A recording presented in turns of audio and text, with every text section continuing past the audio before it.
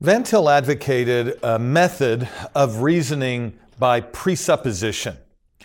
That method is tied directly to the Reformed system of doctrine that we surveyed earlier, the doctrine of God, man, Christ, and salvation. That method also takes as its starting point the Reformed Trinitarianism and federalism of the creator-creature relation. And so the thing to remember as we begin to orient ourselves to Van Til's method of reasoning by presupposition is that the method itself, according to Van Til himself, is an organic extension of Reformed Trinitarianism and covenant theology. It's that system that we're seeking to defend. Van Til, in his Christian Apologetics, page 61, makes explicit the connection between starting point method and argument by presupposition. He says this. He says, a consistently Christian method of apologetic argument, in agreement with its own basic conception of the starting point, must be by presupposition. To argue by presupposition is to indicate what are the epistemological and metaphysical principles that underlie and control one's method.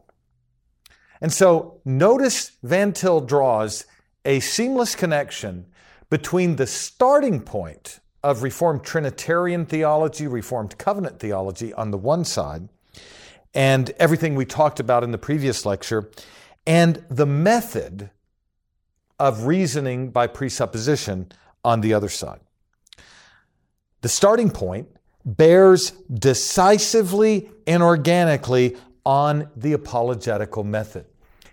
And part of the reason why it's so critical to retain Van Til's language of the method of reasoning by presupposition is that by presupposition and by a method of reasoning by presupposition, he says we have to make explicit from the outset the metaphysical principles and the epistemological principles that together now feed the method by which we reason. The apologist ought always, according to Van Til, to present the natural and supernatural revelation of God in their organic and symbiotic relation. Ought to always remember that the starting point in image of God and the sensus divinitatis is never to be artificially segregated from the special terms of God's covenantal revelation, whether before or after the fall. But this leads Van Til to lay bare now what are the epistemological and metaphysical principles that underlie a method of reasoning by presupposition. What are the metaphysical and epistemological principles? Well, the connection between presupposition and the method of reasoning with the unbeliever and the metaphysical principles needs to be understood very clearly. Van Til uses the language metaphysical principles as a restatement of the doctrine of God that we surveyed earlier. He does not advocate some pre-theological metaphysic that we can share with the unbeliever in terms of which we then reason. For Van Til, the chief metaphysical principle, if I could put it in summary terms in light of our previous lecture, the chief metaphysical principle is the self-contained Trinity. As Van Til says in so many places, the ontological Trinity is our interpretive concept everywhere. He's very clear about this, immediately relating metaphysical principle to method and making clear what that metaphysical principle is. He says this: the Reformed apologist will frankly admit that his own methodology presupposes the truth of Christian theism. Basic to the doctrines of Christian theism is that of the self-contained God, or if we wish, that of the ontological Trinity. I'll pause the quote right there. So I put the self-contained Trinity. That's the metaphysical principle, the chief feature in the apologetic. The ultimate reality in back of the method is the ontological Trinity. He goes on to say, it is this notion of the ontological Trinity that ultimately controls a Christian methodology. Based upon the notion of the ontological Trinity and consistent with it is the concept of the counsel of God according to which all things in the created world are regulated. Christian methodology is therefore based on presuppositions that are quite the opposite of the non-Christian. So we have to appreciate this. I said it earlier, I'm going to put it a little bit differently.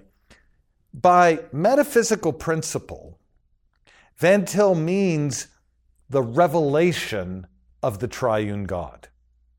The metaphysical principle is not a Greek abstract conception. It's not a modern abstract conception. It is the self-contained ontological Trinity who has revealed himself comprehensively in one grand scheme of covenantal revelation. And when Van Til uses that language, self-contained, I don't know if I've defined that as thoroughly as we could in other modules, but when we're talking about self-contained, and Van Til uses that, what he means by that is that God remains in relation to the created order without modification, the simple, independent, and immutable triune God. To put it a different way, the ontological Trinity relates to the world without self-limitation, self-modification, or self-generated change. The economic Trinity, God in relation to creation, is the self-same ontological Trinity in relation to creation. And so when Van Til's talking about self-contained, and you're wondering, should I use that language? That phrase, self-contained, is a capsule term. You should think of it that way. It's a capsule term. It's a term that includes infinite, eternal, unchangeable, simple in his relation to creation.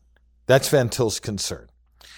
And so this unqualified doctrine of immutability and simplicity, this unqualified affirmation that God remains who he is in relation to creation, what he was apart from it, that's foundational to Van Til's metaphysical principle. So chief or central is this doctrine of the ontological Trinity.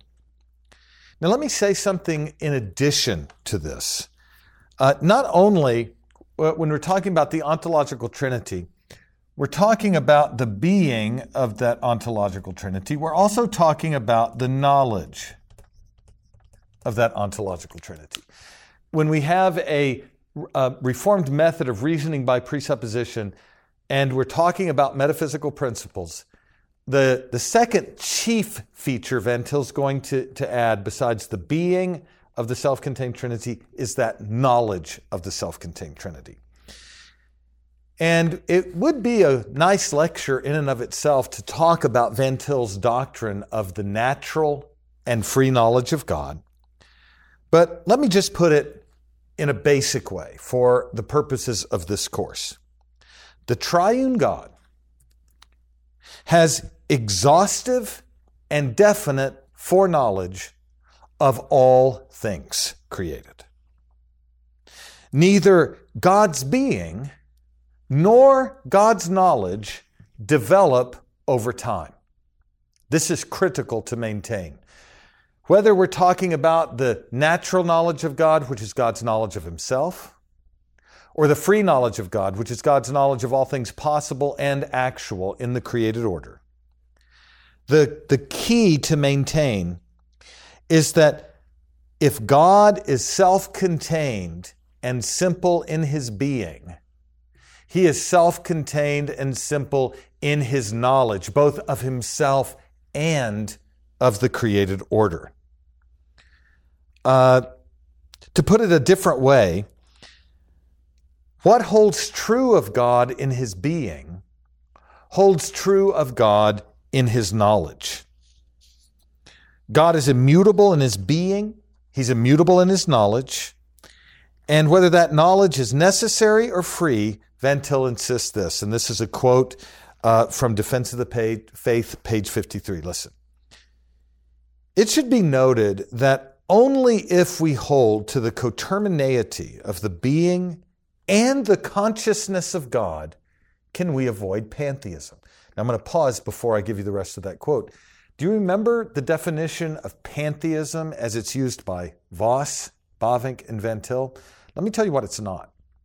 There's a crass form of pantheism, a kind of textbook form that says that all things are God without meaningful distinction.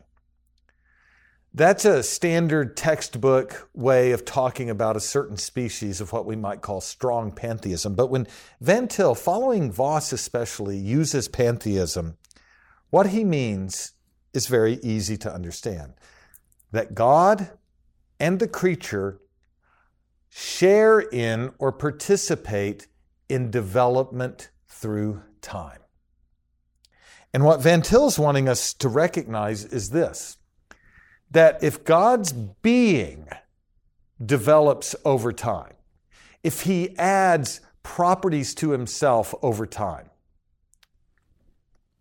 then God's knowledge will add data and develop over time. And if that happens, if God develops in his being and knowledge through time, he shares the same mode of being and the same mode of knowing as the creature. Development in being, growth in knowledge. That would be pantheism, as Van Til defines it. So I'll read that quote. I'll start again, read that quote, and then finish it. He says, it should be noted that it is only if we hold to the cotermineity of the being and the consciousness of God that we can avoid pantheism. If knowledge and being are not identical in God as pertaining to himself, he is made dependent on something that exists beside himself. In that case, the consciousness of God is made to depend upon temporal reality, and then the being of God is in turn made to depend on temporal reality. That's the end of the quote from Van Til. Now, the reason why that's so important for us to recognize is that Van Til's affirming the doctrine of divine simplicity here. God is not made up of two parts. One part being, one part knowledge equals God. And Van Til's wanting to say further that what we predicate of the being of God, we predicate of the knowledge of God, due specifically to his divine simplicity. His being cannot be compartmentalized or turned into parts, and his knowledge cannot be compartmentalized and turned into parts. Neither is developmental, moving from potential to actual. Van Til then extends it this way. This is still on page 53 of the first edition of the Defense of the Faith. He says, if we introduce time or succession of moments into the consciousness of God, in order that we may understand how God is related to time, we have to ask ourselves in turn how the consciousness of God is related to the being of God. Thus, we should have to introduce succession of moments into the being of God for the same reason we have introduced it into the consciousness of God. Now, just to make an application here, and you have to appreciate this, the connection between the self-contained Trinity in his being and knowledge, and the method of reasoning by presupposition. Let me put it as directly as I know how. If you introduce succession into God through a second mode of existence, through newly assumed properties, or participating in a third time, or any other mutualist construction, Van Til's argument is that as goes the being of God in development, so goes the knowledge of God in development, and he sees a fundamental capitulation to something analogous to the absolute of idealism, or to Barth's conception of God always existing in mutual dependence upon the creature in the Christ event. Van Til insists then that God relates to creation without change in both his being and his knowledge. God's simplicity will not allow us to posit some developmental feature in God's knowledge without also positing some developmental feature in God's being. And if God's being and God's knowledge are in process, we have denied the creator-creature distinction from the outset. And what is the metaphysical principle? It is what we saw earlier, the fundamental distinction between the immutable triune creator and the mutable dependent creature. They do not share a developmental mode of being. They do not share a developmental mode of knowing at any point. So God's being and knowledge are infinite, eternal, and unchangeable. And because of that, he not only controls, but knows in advance with definite and exhaustive foreknowledge whatsoever comes to pass. It is this immutable triune creator, immutable in his being, immutable in his knowledge. It is this triune creator who reveals himself to the creature. And when he does, he reveals himself with absolute self-authenticating authority. This lies at the heart of a method of reasoning by presupposition. A God self-contained in his triune identity who does not change in being or knowledge. Now, once we affirm that principle, we are at the heart of what Van Til calls the metaphysical principle that underlies the method. So, to admit this, to acknowledge this, is to be reformed in your theology of the Trinity, and to be reformed in confessing your basic metaphysical pre-commitment. But now, secondly, and this is really important, I'm going to draw this, I drew a small one over here to illustrate it, but on the epistemological principle, we've had this up earlier.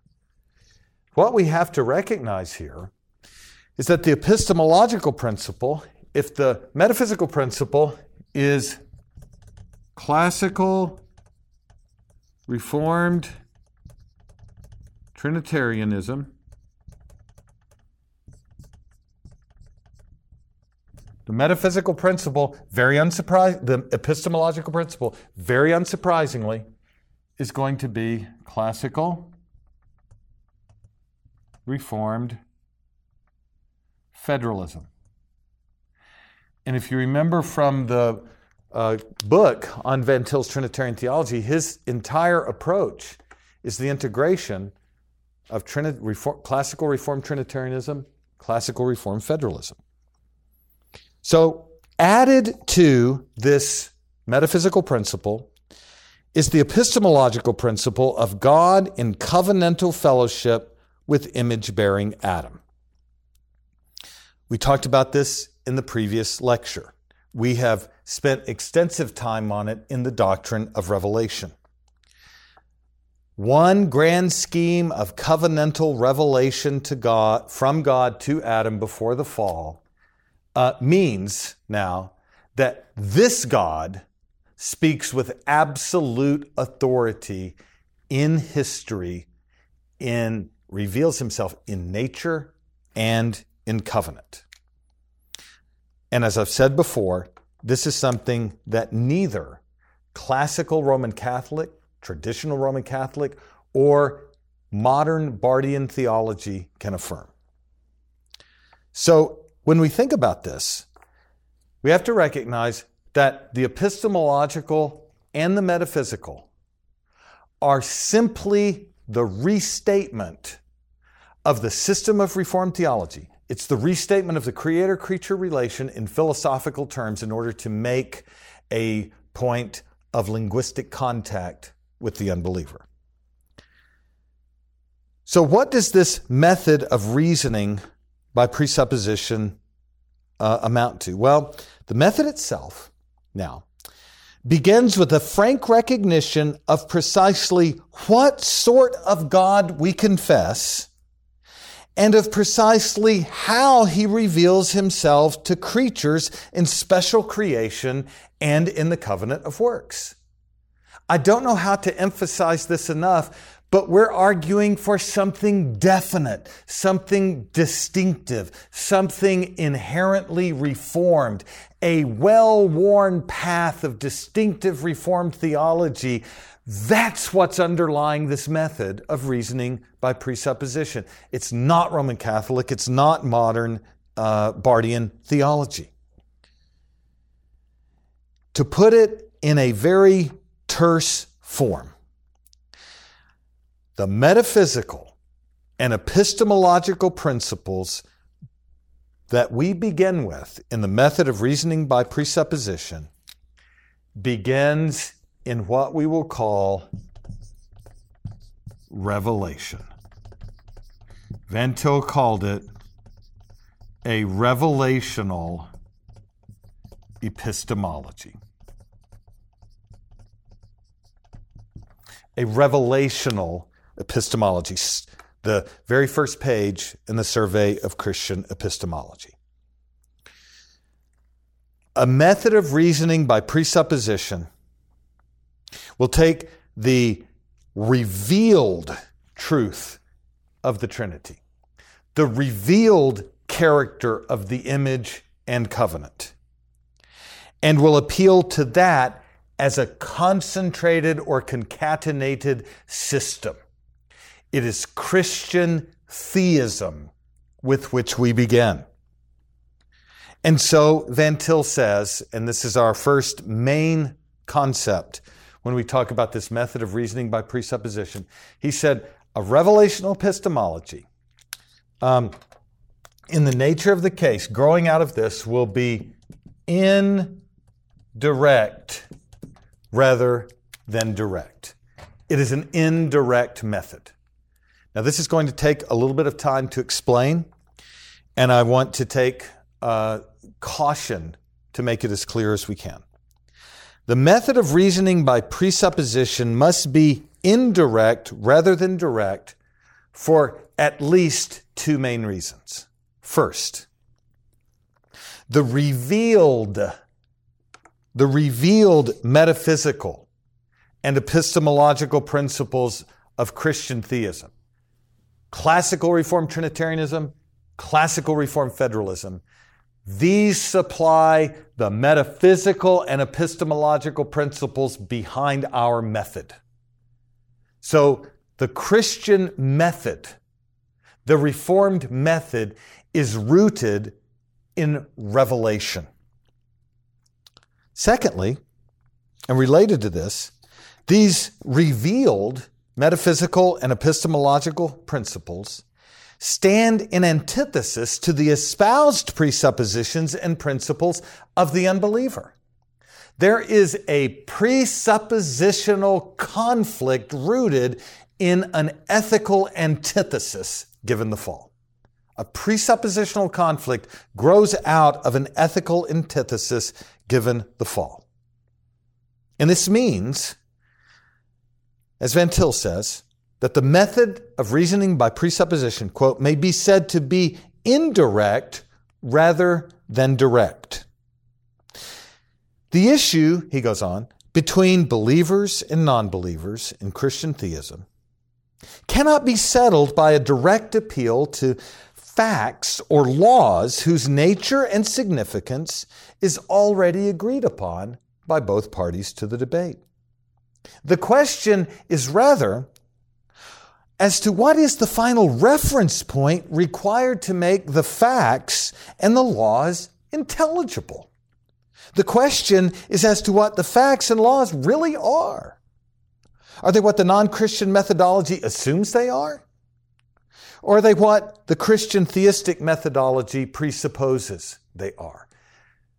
The debate is not endlessly about the interpretation of fact and law, but about the nature and intelligibility of those facts and laws, about the very possibility for the condition that they are intelligible. Van Til says something that's obvious if you hold to total depravity, if you hold to a Reformed doctrine of original sin, if you hold to the corruption of the whole nature and the antithesis that's taught in Romans 8, 7, and 8. He says that there is no already agreed upon understanding of facts. Why? Well, let me ask this question. What is a given fact? A state of affairs in the world, whatever it is. A fact is usually described as a state of affairs. What is a given fact? Any given fact. It is something, according to Reformed theology, that the triune God eternally foreordained, that the triune God exhaustively foreknew, and that the triune God sovereignly originated in the work of creation.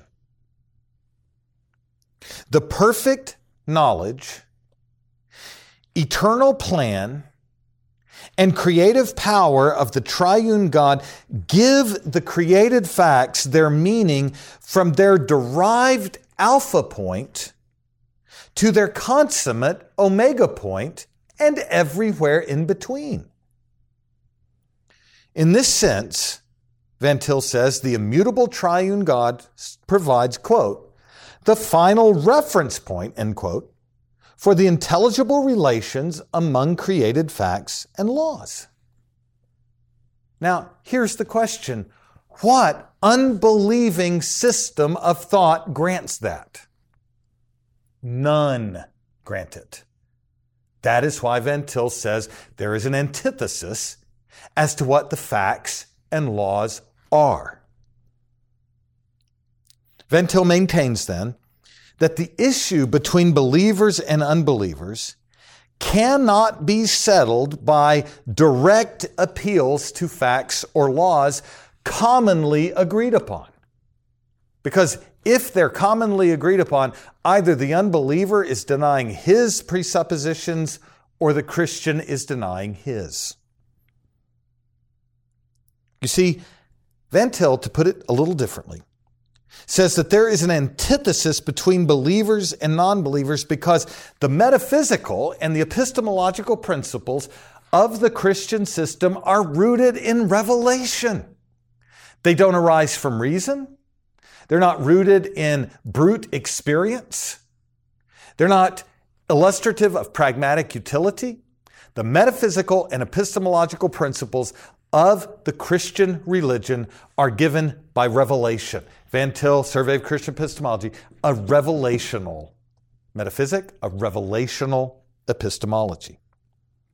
But the unbeliever, whatever he might espouse about the real, about the knowable, and about the good, will not grant the truth of Christian theism understood in the system of Reformed theology.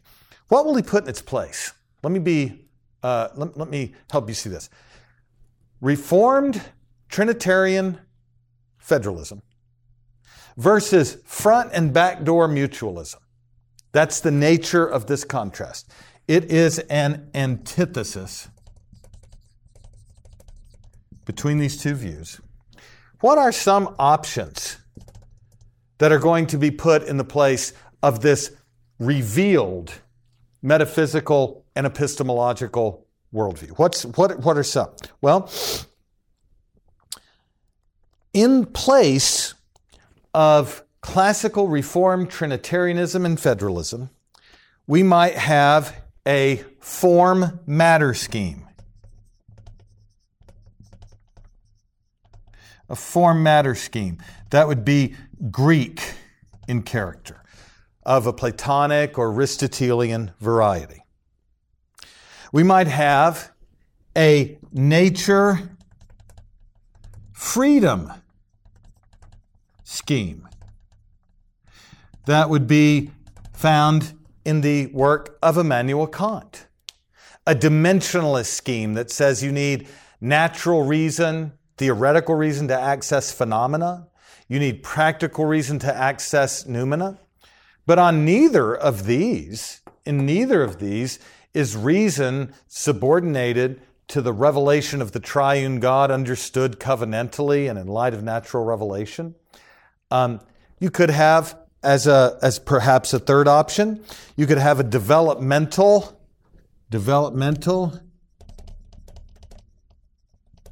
concrete universal. That would be Hegel, where you take eternity and time, join them together in a process of development incorporating eternity and time into one dynamic and evolving reality. You might have some form, I'll just put it right here on this other side here, you might have some form of I'll just call it some form of neo-pragmatism. Richard Rorty comes to mind there. And what is Richard Rorty and the neo-pragmatic tradition saying? They're saying, stop trying to find the distinctions between form and matter with some agent intellect abstracting things that can be known universally. Stop thinking in terms of these pseudo-metaphysical schemes of Kant and trying to find what is beyond the realm of nature. Is it knowable? Don't think in terms of those old, outmoded Hegelian categories. Just recognize that we're trying to acclimate to our environment using language and experimentation, and there is no ultimate truth that we're seeking to understand. In other words, these contrasting paradigms of espoused presuppositions, we're going to call these now espoused metaphysical and epistemological principles. Espoused presuppositions, espoused metaphysical and epistemological presuppositions. They will shape, please hear this, they will shape what will count as a fact, as well as what that fact might mean in relation to other facts. If it's a form-matter scheme, what does a fact in our experience tell you if you're Plato? It tells you there has to be a form world of which a particular fact is an instantiation and in which it participates. A kind of abstract matter-form scheme or an idealist structure. If you're Kantian, what does the fact of your experience in analytical and logical and quantitative categories tell you? It tells you that you can only know phenomena. You can't know God, certainly not by theoretical reason. If you're a Hegelian, what does the fact of change tell you? It tells you that all things, eternal and temporal, are in one dynamic process of development. And so the change in the world of perceptions points you to an ideal world if you're Plato. The use of reason in phenomena tells you that you can only know phenomena. There's no rationally accessible noumena. If it's Hegel, change tells you all things are developing. And if you're a neo-pragmatist, you've given up on a universal account of anything. Van Til recognizes all, please hear this, all espoused epistemological presuppositions, all of them, make claims about the nature of the real, the knowable, and the good, and decisively shape the real, the knowable, and the good. So Van Til's emphasis on a comprehensive contrast here between various forms of front and backdoor mutualism, whether it's a form-matter scheme of the Greeks, nature-freedom scheme of the Enlightenment, a developmental absolute of Hegel, neo-pragmatism, that is set in a systematic contrast to Reformed Trinitarianism and Reformed Federalism, a system of Reformed theology. Now this antithesis here, this antithesis that Van Til perceives, is not a concession to Kant or Enlightenment rejection of classical Reformed theology. Rather, the comprehensive contrast that he discerns and promotes stems directly from the systematic critique and systematic contrast between the Reformed system of theology and all that it opposes. Van Til takes the Reformed system of theology as a comprehensive view on God, the world, and man, and sets it directly over against all forms of ancient or modern correlativism. To put the matter differently, Van Til says that Reformed theology carries with it a distinctive view of what is real, what is known, and what is good. Listen to what he says. The answer to the question cannot be finally settled by any direct discussion of facts. It must, in the last analysis, be settled indirectly. The Christian apologist must place himself on the position of his opponent, assuming the correctness of his method merely for argument's sake, in order to show him that on such a position the facts are not facts and the laws are not laws. He must also ask the non-Christian to place himself upon the Christian position for argument's sake in order to show that only on such a basis do facts and laws appear intelligible. Now, what is he saying? He's saying, secondly now, in addition to noting that there is this antithesis, in addition to noting that the Christian begins with a revealed metaphysical principle, a revealed epistemological principle that's primary, the unbeliever doesn't.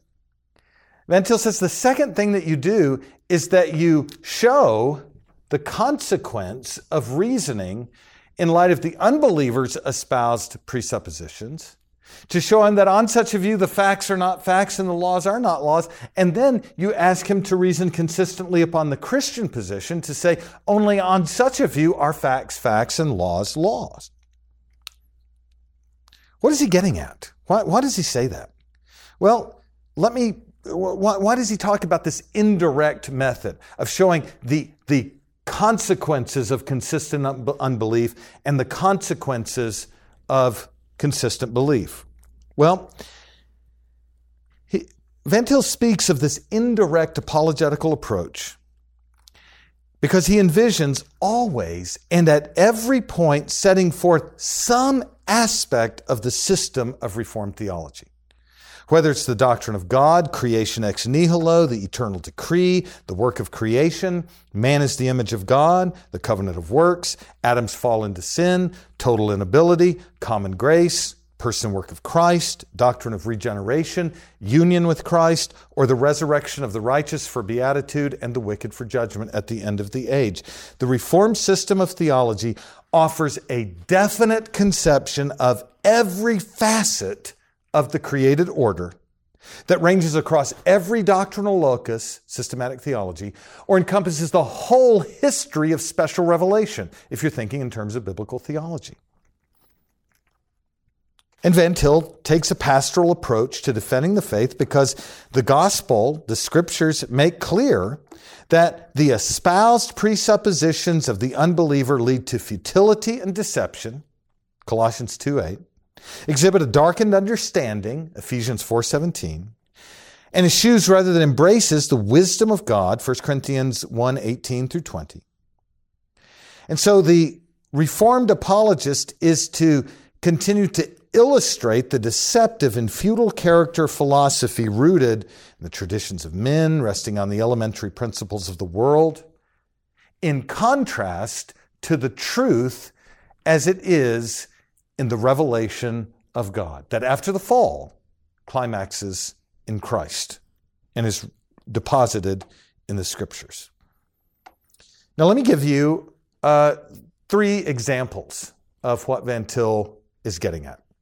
I've given you some ways of thinking about what's real and knowable. But let me give you 3 concrete examples of Van Til's method of reasoning by presupposition. The first is Plato's 3 options. I'm going to erase, I'll just go over here. Examples of this method of reasoning by presupposition. The first, Plato's 3 options.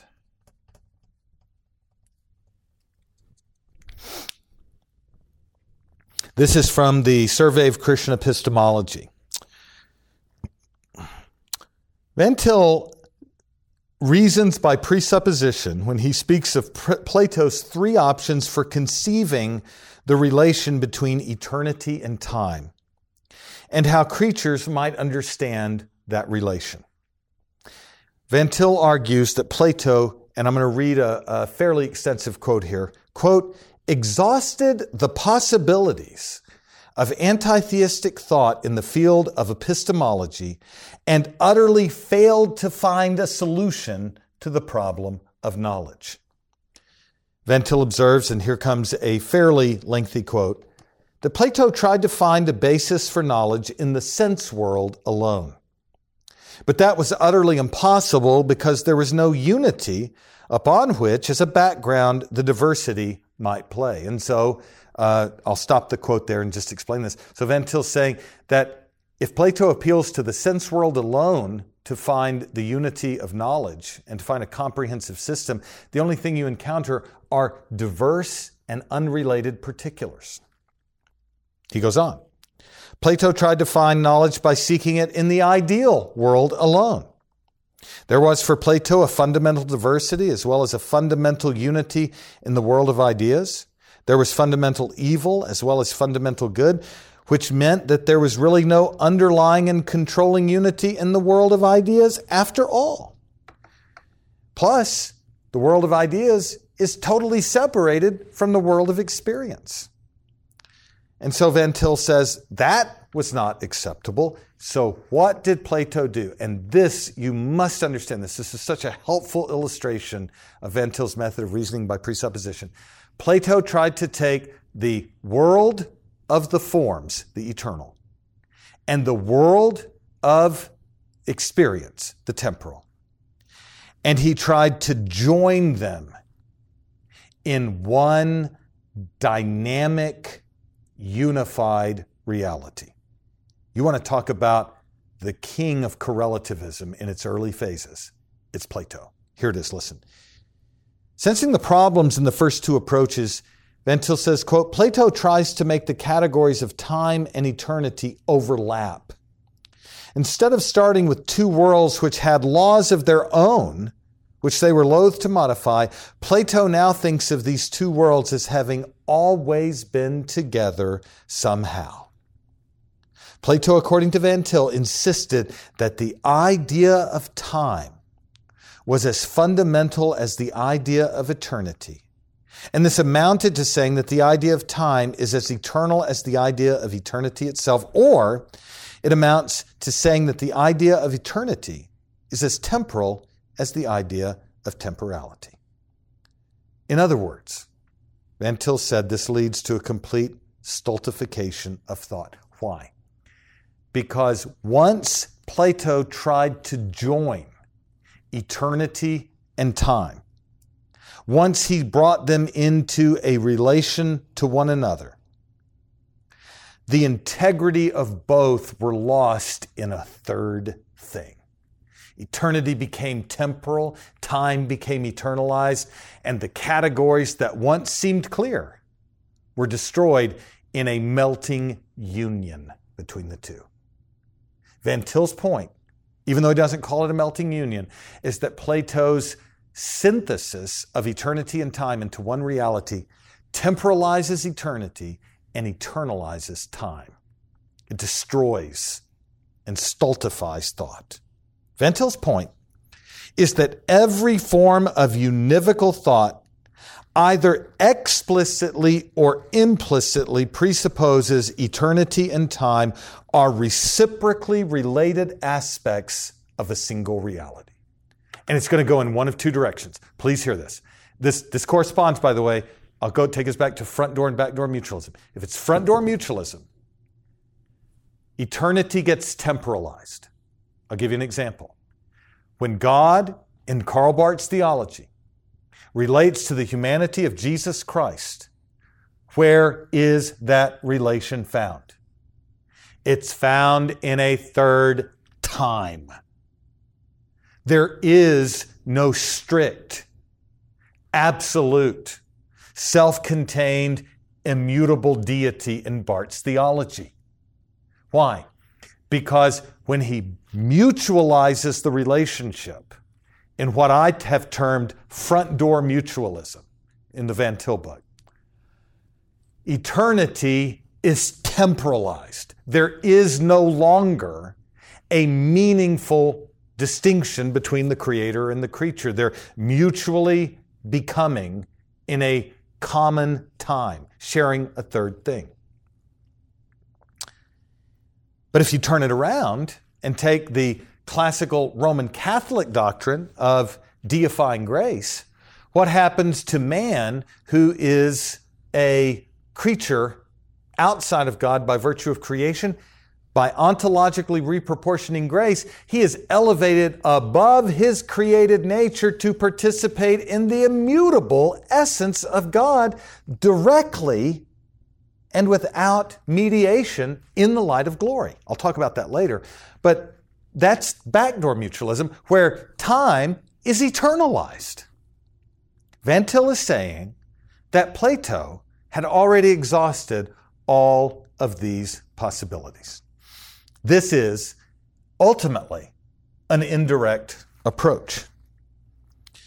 Now, I've already cited Barth. I'm going to explain him just a little bit more, but I want to cite one modern example because this needs to be said. There are some, I'm not even going to say the number is growing because the evidence is so strong to the contrary, but there have been those in the 50s through and up to the past decade, maybe even into this decade, who have argued that Van Til was an absolute idealist or an idealist of some sort. Let me give you an example of Van Til's indirect method of reasoning by presupposition with absolute idealism. As many of you may know, Van Til did his doctoral work on absolute idealism. And the central thesis of idealism, you must hear this, you have to understand this.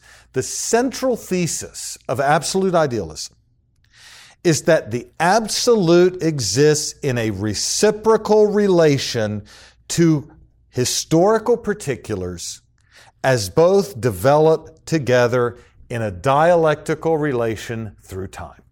A thesis, antithesis, synthesis movement is a dynamic reciprocal relation between the eternal absolute and the historical particular.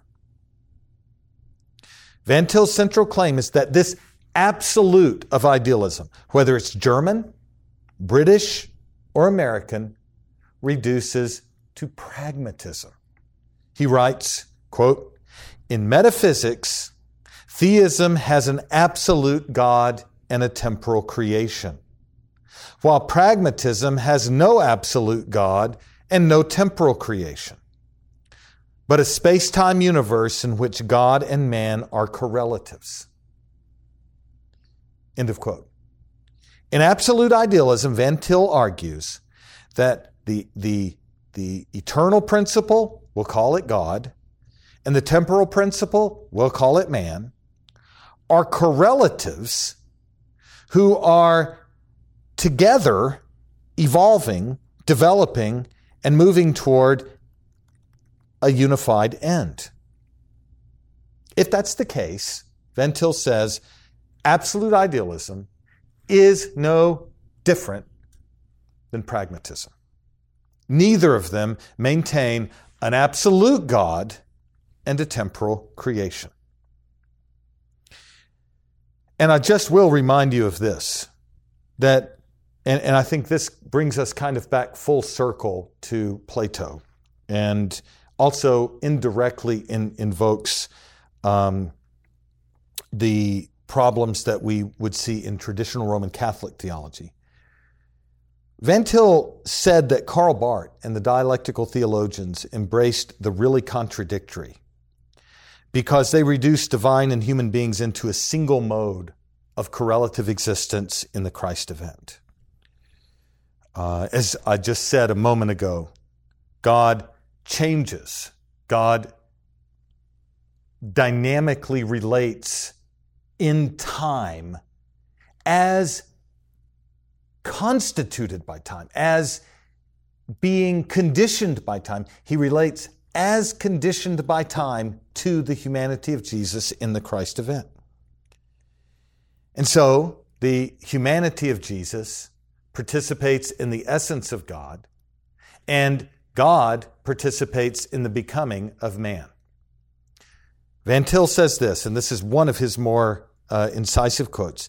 He says, "The idea of identifying man's being with his participation in an act of God saving him is really only the modern equivalent of the Greek notion of identifying man with his participation in the changeless being of God."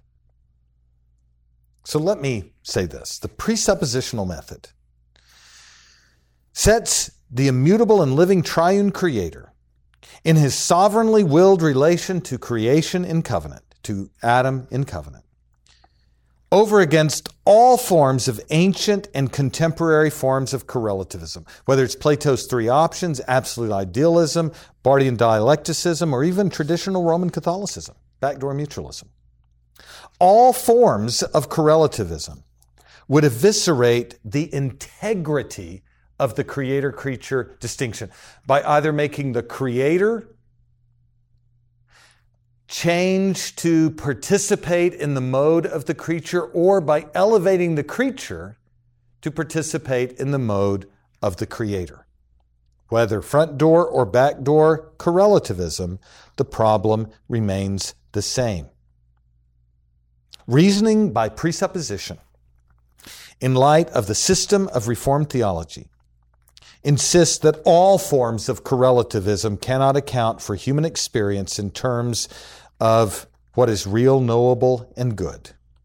And so Van Til says this: the best and only possible proof for the existence of such a God is that his existence is required for the uniformity of nature and the coherence of all things in the world.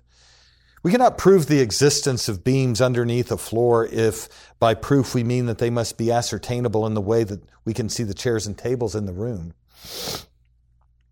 But the very idea of a floor as the support of tables and chairs requires the idea of beams that are underneath. But there would be no floor if no beams were underneath. Thus, there is absolutely certain proof for the existence of God and the truth of Christian theism. Every non-Christian presupposes its truth while they verbally reject it. They need to presuppose the truth of Christian theism in order to account for their own accomplishments. Now, while not saying everything about this method, I hope you recognize that when it comes to comprehensive options, I didn't put them over here, but Plato's three options, absolute idealism as an example of a philosophical alternative to Reformed theology, and just to throw it in for good measure, Barth and the different religion of the deeper modernist conception.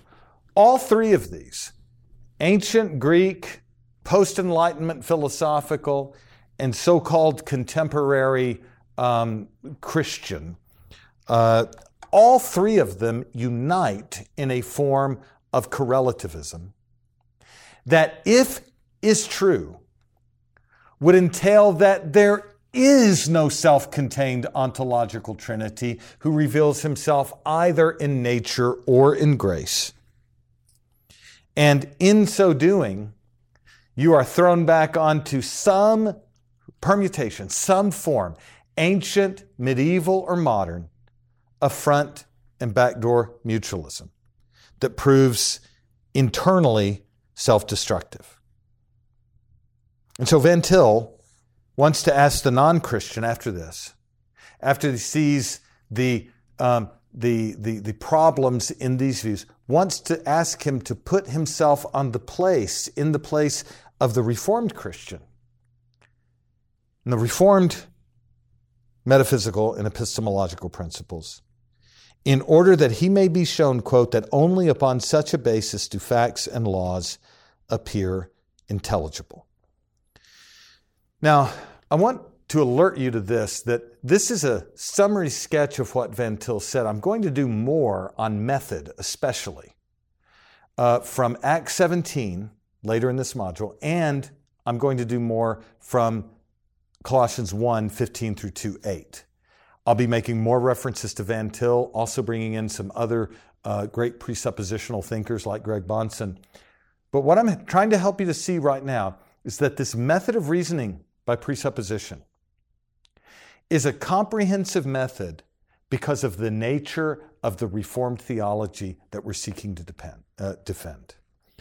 Now, let us, as we think about this, then let this systematic antithesis, this comprehensive difference at the level of worldview, sink in for a moment as I leave you with this thought, that the method of reasoning by presupposition, the content of the presupposition in terms of which we're reasoning, are the revealed metaphysical, the revealed epistemological principles that stand antithetically over against all forms of ancient and modern correlativism.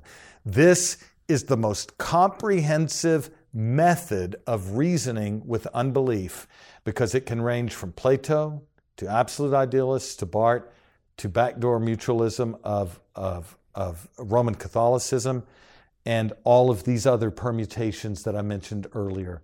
This is a comprehensive, what we'll call later, a truly transcendental critique of the most basic presuppositions that oppose the Christian world and life view.